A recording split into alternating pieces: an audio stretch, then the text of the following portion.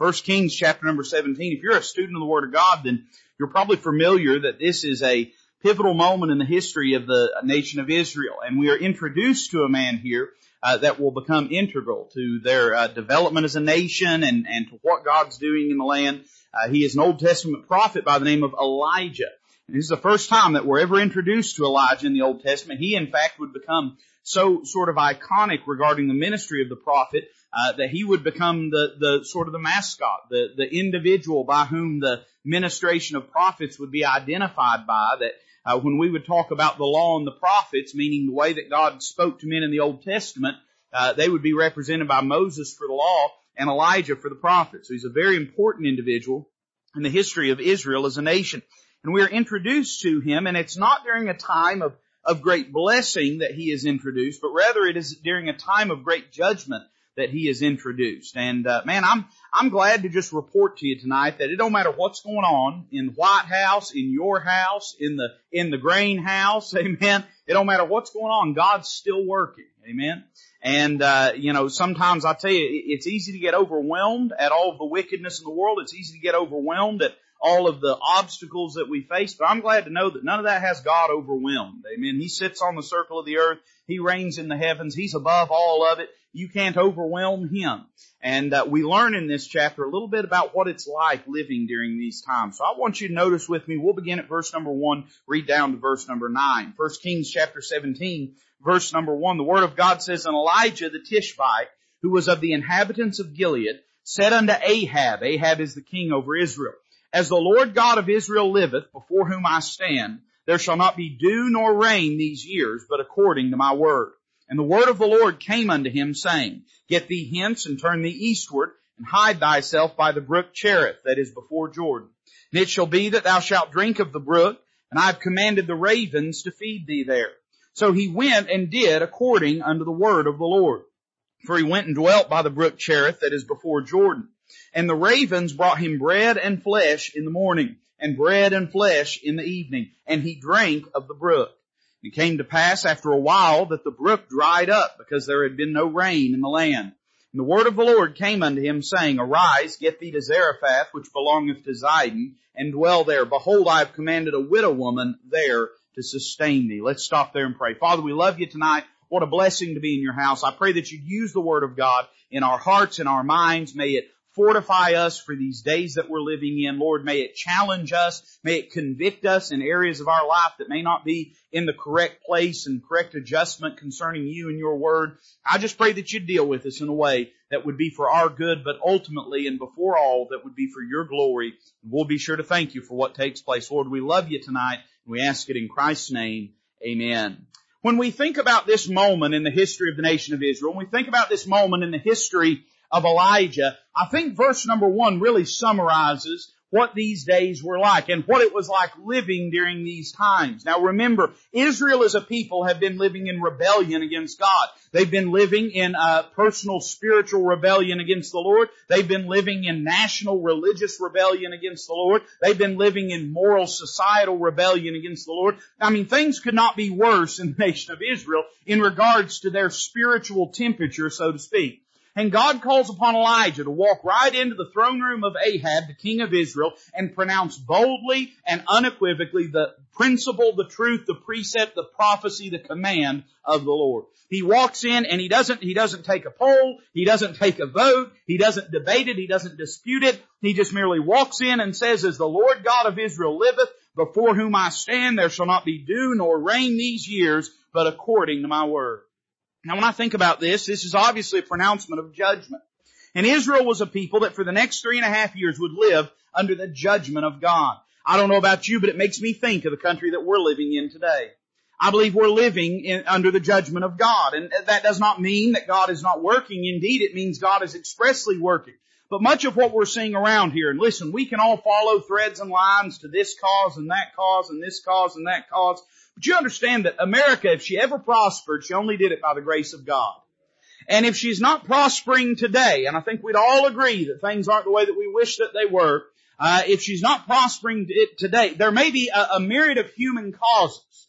But ultimately it's because God has permitted those causes to arise in our land, and God is dealing with our country, trying to draw our attention and our focus back to Him. We no doubt, just as Israel of old, are living under the judgment of God. Now I wish I could tell you, and God has this ability, but it often is not how God works. I wish I could tell you that as God judges the world, that it's not going to affect the people of God. I wish I could tell you that He would deal with all those wicked folks that do you wrong and me wrong and, cause all of our problems. That's everybody but us, right? We don't cause any of our own problems. It's everybody else. I wish I could tell you God's going to deal with all those people. It's never going to affect your life. You're going to be supernaturally, miraculously preserved from all of the suffering, all of the pain, all of the want that comes from living in a nation under the judgment of God. But I find when I read my Bible, that's not the case. Hey, it quit raining for 3.5 years, and even the brook that Elijah was sitting beside, sooner or later, even it dried up. It displaced Elijah. It inconvenienced Elijah. And Elijah, even as God's man, I think we could probably say, though he was not a perfect individual, James says in the New Testament that he was of like passions as we are. What that means is he was a human being. He had flesh and blood and emotions and feelings and opinions and those things just like you do, just like I do. But nonetheless, he was God's man, and even Elijah had to suffer under the results and ramifications of living in a nation under the judgment of God. When we read verse number 7 or verse number 1 of chapter 17, we get a succinct description of what life for the next 3.5 years would be like. It would be a time of deprivation. It would be a time of famine. It would be a time of want. It would be, let's just use this term, it was going to be lean times in the land of Israel. I want to preach to you tonight on this thought, living in lean times. I don't know about you, but we've seen some leaner times than we would like over the past few months and years. And I don't know, I'm not a prophet and I'm not the son of a prophet and I don't have a crystal ball and neither do you. But if things continue on the trajectory they look like, we're not headed for less pain, we're headed for more pain. But can I just report to you that as God's people, we have everything we need to live during these lean times.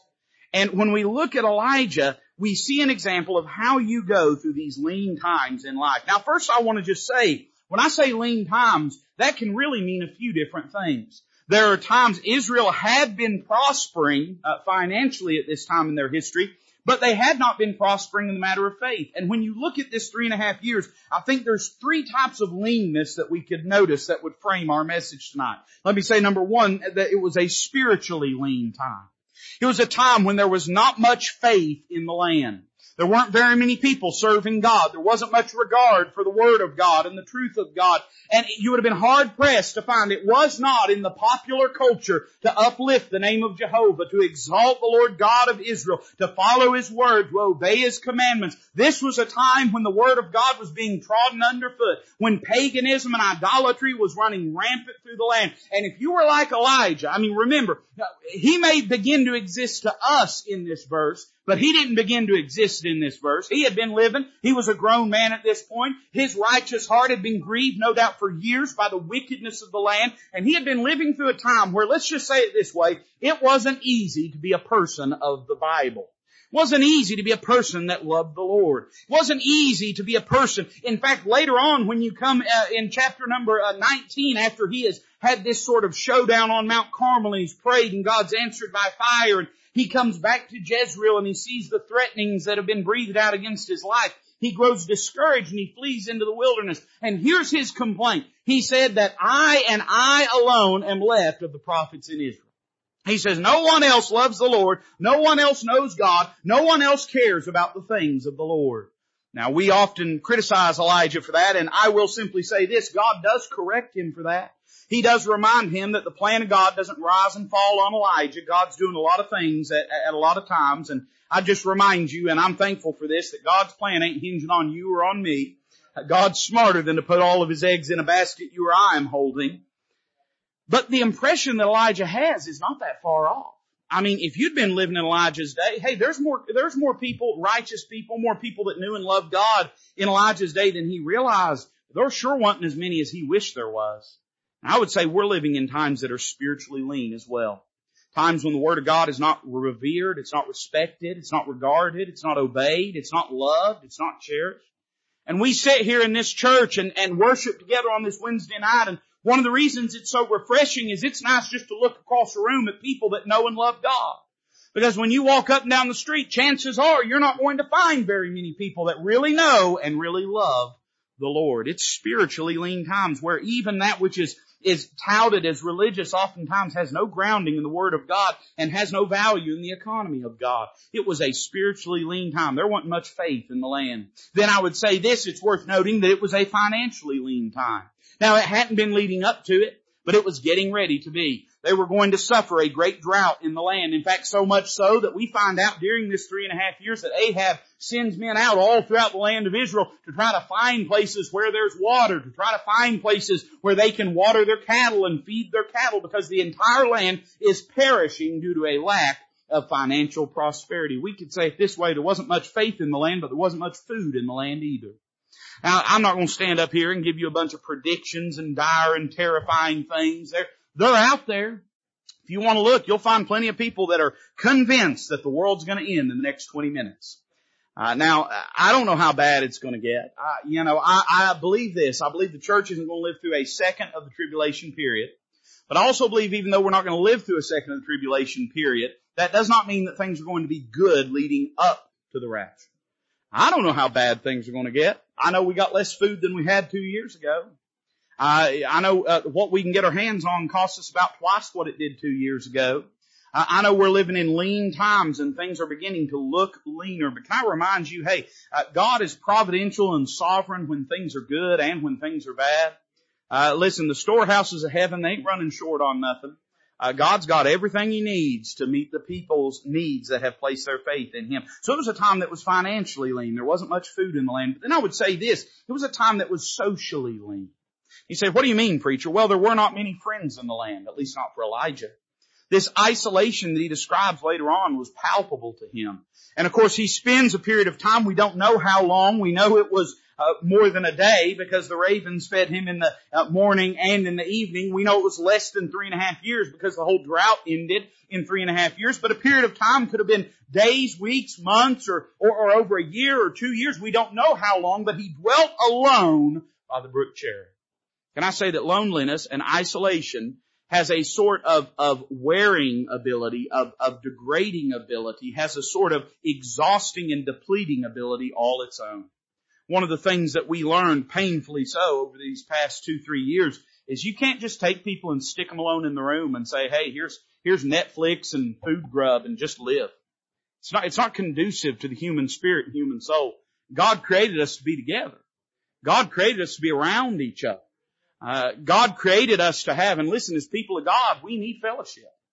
There's a reason God told us not to forsake the assembling of ourselves together. We need that. Amen? We need social interaction. But Elijah had to live in a time when it was socially lean, when he felt isolated, ostracized, and alone. And yet we find that Elijah made it. He lived through it. In fact, we would say this, he didn't just survive it, but he thrived in it, and God worked and moved and dealt and grew his life in a way that gave God glory, was good for Elijah, and was good for the nation of Israel. I'm just telling you, hey, listen, even during these times, God's still doing things. And God's still working in your life if you'll let Him work in your life. One of the most frustrating things of these days that we're living in is the constant feeling of a hamster on a wheel. Feeling like we're making no progress, like the goals that we've set have been somehow postponed and set aside. I got news for you. God's calendar and His clock is running just like it always did. He is not discouraged, disheartened, or defeated by the things that we're facing. And we don't have to be either. That does not mean that things are always going to transpire in a way that you wish they wouldn't. It doesn't mean that you won't feel as though your focus has to be readjusted and that goals and plans and ideas that you have won't have to be derailed or detoured or dethroned from your priorities. But it does mean in all of it that God can continue to work in your life. How can we make sure that that happens? I want you to notice 3 simple things. You ain't going to believe me, but I'm about done preaching tonight. You don't believe me. I know that. He said, preacher, what do we do? What do we do in these lean times we're living in? Preacher, it's going to get worse. I know, probably, that's true. Preacher, you don't understand. No, I probably don't. But I know that God's Word is true, and I know the things that God did for Elijah, He can do for us. But what do we need to do? Notice verse number 2. The Bible says this, and the word of the Lord came unto him, saying, get thee hence, and turn thee eastward, and hide thyself by the brook Cherith that is before Jordan. It shall be that thou shalt drink of the brook, and I have commanded the ravens to feed thee there. You know, the first thing you ought to do is in these lean times, keep following His Word. The thing that set the direction and course for Elijah's life was the Word of the Lord. Whenever this happened, and by the way, the plan didn't show up until the faith had first expressed itself. It wasn't that God came to Elijah and said, now sit down, son, I've got this great plan laid out, and I want you to sign off on everything, the initial right here. And tell me what you think about this right here, and maybe we can adjust this. He said, Elijah, go in, speak to Ahab, tell him there's not going to be any rain. Elijah said, yes, sir, that's what I'll do. He went in, he told Ahab that, and then immediately afterward, then God spoke to him and said, Elijah, now you need to know step 2, and here's step 2. And he tells him to go and hide himself by the brook Cherith. It reminds me that if we'll do what we know to do, then God will take care of the things we don't know to do. If we will obey the Word of God, if we will take the steps of faith that God calls on us to take, and I'm not talking about taking our wild ideas and signing God's name to it and calling it faith, but I'm talking about if we'll just keep following the Word of God, obeying it, making it the rule and guide of principle and faith in our life, then God will guide and direct us step by step for each step of the journey. Oftentimes we have this notion, this idea that when things get difficult, then all of a sudden we can lean on our own ingenuity. But that was not Elijah's philosophy. He understood that God had brought this judgment and God could bring him through this judgment. That God had brought him to this problem and God could bring him through this problem. But in order for God to do that, he was going to have to keep following the Word of God. Don't give up on what you know to be right. Doesn't matter if the world excuses it. Doesn't matter if other Christians excuse it. Doesn't matter if it becomes culturally acceptable. None of that matters. Hey, all that matters is what saith the Lord. Thus saith the Lord. Keep following the Word of God. Keep going to church. Keep reading your Bible. Keep praying. Keep living right. Keep doing right. Don't just because things get lean in your life, don't abandon what you know to be true, what you know to be the clear command of God. He goes and he hides himself beside the brook Cherith that is before Jordan. And by the way, this was not or would not have seemed to have been conducive to solving his problem. And there are times when the Word of God seems counterintuitive to our goals. There's times that we can't draw a straight line between a command of Scripture and the solution that we're seeking. But I got news for you. It's not our job to puzzle out how God's going to do what He's going to do. It's our job to trust Him that He's a promise-keeping God, and if we'll obey His Word and honor His Word, then He will honor that obedience and honor us, and He will respond in our lives. We ought to keep following His Word no matter what. So he goes and he dwells by the brook Cherith. God gives him a very interesting plan. It says you're going to hide yourself, verse number 3, by the brook Cherith that is before Jordan, and it shall be that thou shalt drink of the brook. Okay, check. I understand that. That's no problem. And I have commanded the ravens to feed thee there. That would have been the record scratch moment for me as me and God are talking about this. I wouldn't have had much questions about that first part, drink of the brook Cherith. I could handle that. But when God says He's going to have ravens bring me food, at that point I've got some questions about this plan. For one thing, you probably couldn't pick much nastier of an animal to bring it to you. You know, can I remind you this? Sometimes trusting God is a humbling thing.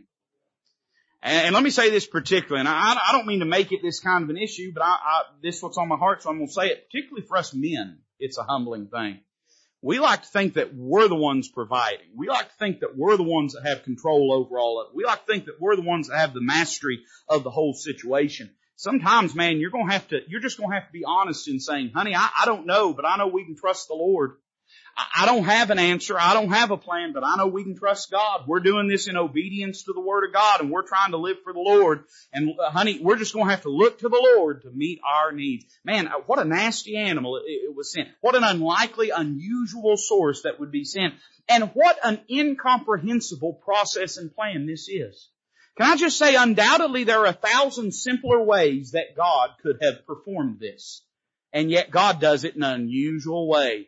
God does things in ways that are unusual to us. The Bible says clearly His ways are not our ways, and His thoughts are not our thoughts. But God promised Elijah every morning, every evening, there's going to be ravens, and they're going to bring you food. So verse number 5 says, so he went and did according unto the word of the Lord. For he went and dwelt by the brook Cherith that is before Jordan. And the ravens brought him bread and flesh in the morning, and bread and flesh in the evening, and he drank of the brook. Now, the temptation would have been, and I'll tell you where my mind would have been. First time that raven showed up with a Big Mac, I would have been just floored, right? I can't believe what has just happened. But I would begin to think to myself, how foolish it is for me to just sit and depend on this bird to show up. Maybe I can do a little something to help my situation. Maybe it's not wise to just depend on this day by day. And it wouldn't have been long, I would have been straying from the brook cherry. I would have been going out hunting, looking for food, trying to sneak up and scare up something. But Elijah doesn't do that. You know what he does? He just stays right where God told him to and keeps looking to the Lord. I would say it this way. Number one, keep following His word. But number two, keep feeding at His hand. Don't run and try to fix it yourself. Wait on God to do what you cannot do. Now, let me be abundantly clear here. If there's something that you can and should, under command of the Word of God, do, by all means do it. God's not calling us to inaction, apathy, or negligence, or laziness. But had Elijah ran off and tried to solve this himself, he would have been walking away from the clear command of God. God told him to stay by the brook cherry. And he would have been abandoning the plan and call of God, abandoning the Word of God, the commandment of God, to try to perform it in the energy of his own flesh and his own ability. And so he was willing and wise enough to just be patient. And every day, I promise you he did. And listen, He'll prove me right when we get to heaven. I'm going to point it out to you. I promise you every morning he was up at the sun, staring at the heavens, wondering when he was going to see that raven come over the hill. Now, by the way, and there's a lot more we could say about all of this, and there's probably a lot of typology in here that regards the flesh and death and a lot of different things, but can I just notice something? Now, somebody's going to say, well, preacher, raven's a carrion bird. I mean, it ain't no big deal for them to bring flesh to him. I mean, it wouldn't be uncommon for you to see a raven flying around with flesh in his mouth. But where did he get the biscuits? The Bible says he brought him bread. Bread and flesh. Now, you can believe anything you want. I lean towards believing I know where that bread came from. They had some leftover manna up in heaven, and God just went ahead and sent Elijah's way. But suffice it to say, God was divinely, miraculously meeting Elijah's needs in this moment. And how tempting it would have been for him to quit leaning on the Lord and start trusting in himself and trying to perform it in his own means and in his own manner. But you know what we have to do? We just have to keep feeding at his hand. Just remember that he's not running short. If it's financial leanness, he owns the cattle on 1,000 hills. Mays Jackson, you say, and he owns the hills and taters in the hills too. But if it's spiritual leanness, let me just remind you, hey, the Lord has the spiritual bread that we need. If it's social, emotional leanness, if it's a leanness that comes from a sense of ostracization or isolation or emotional struggle and battle, whatever it is that we're facing, I just remind you, He's a friend that sticketh closer than a brother. He's the God of all comfort. There's not a need you have that He can't meet. So don't get nervous on God. Just keep feeding at His hand. Let me give you one more and I'm done tonight. Look at verse 7. The Bible says, and it came to pass after a while that the brook dried up, because there had been no rain in the land. The word of the Lord came unto him, saying, Arise, get thee to Zarephath, which belongeth to Zidon, and dwell there. Behold, I have commanded a widow woman there to sustain thee. Preacher, what do I do during these lean times? One, keep following His word. Keep doing what you know is right. Don't give up on it. Number two, keep feeding at His hand. Don't try to take it into your own control. Don't try to take it into your own hands. If there's something God has commanded you on the authority of His word, and even the witness of common sense, that if you have the ability to rectify it, by all means do so. But when it would mean ceasing to depend on the Lord, when it would mean walking away from the Lord, then don't do that. Just keep trusting Him, keep feeding at His hand. But then there's a third thing here, and I would say it this way. Keep faith in His plan.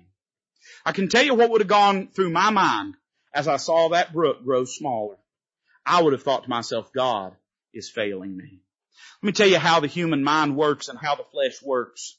His flesh would have shouted down every single day that brook kept running strong and gloated over the dryness of that brook when it ran dry.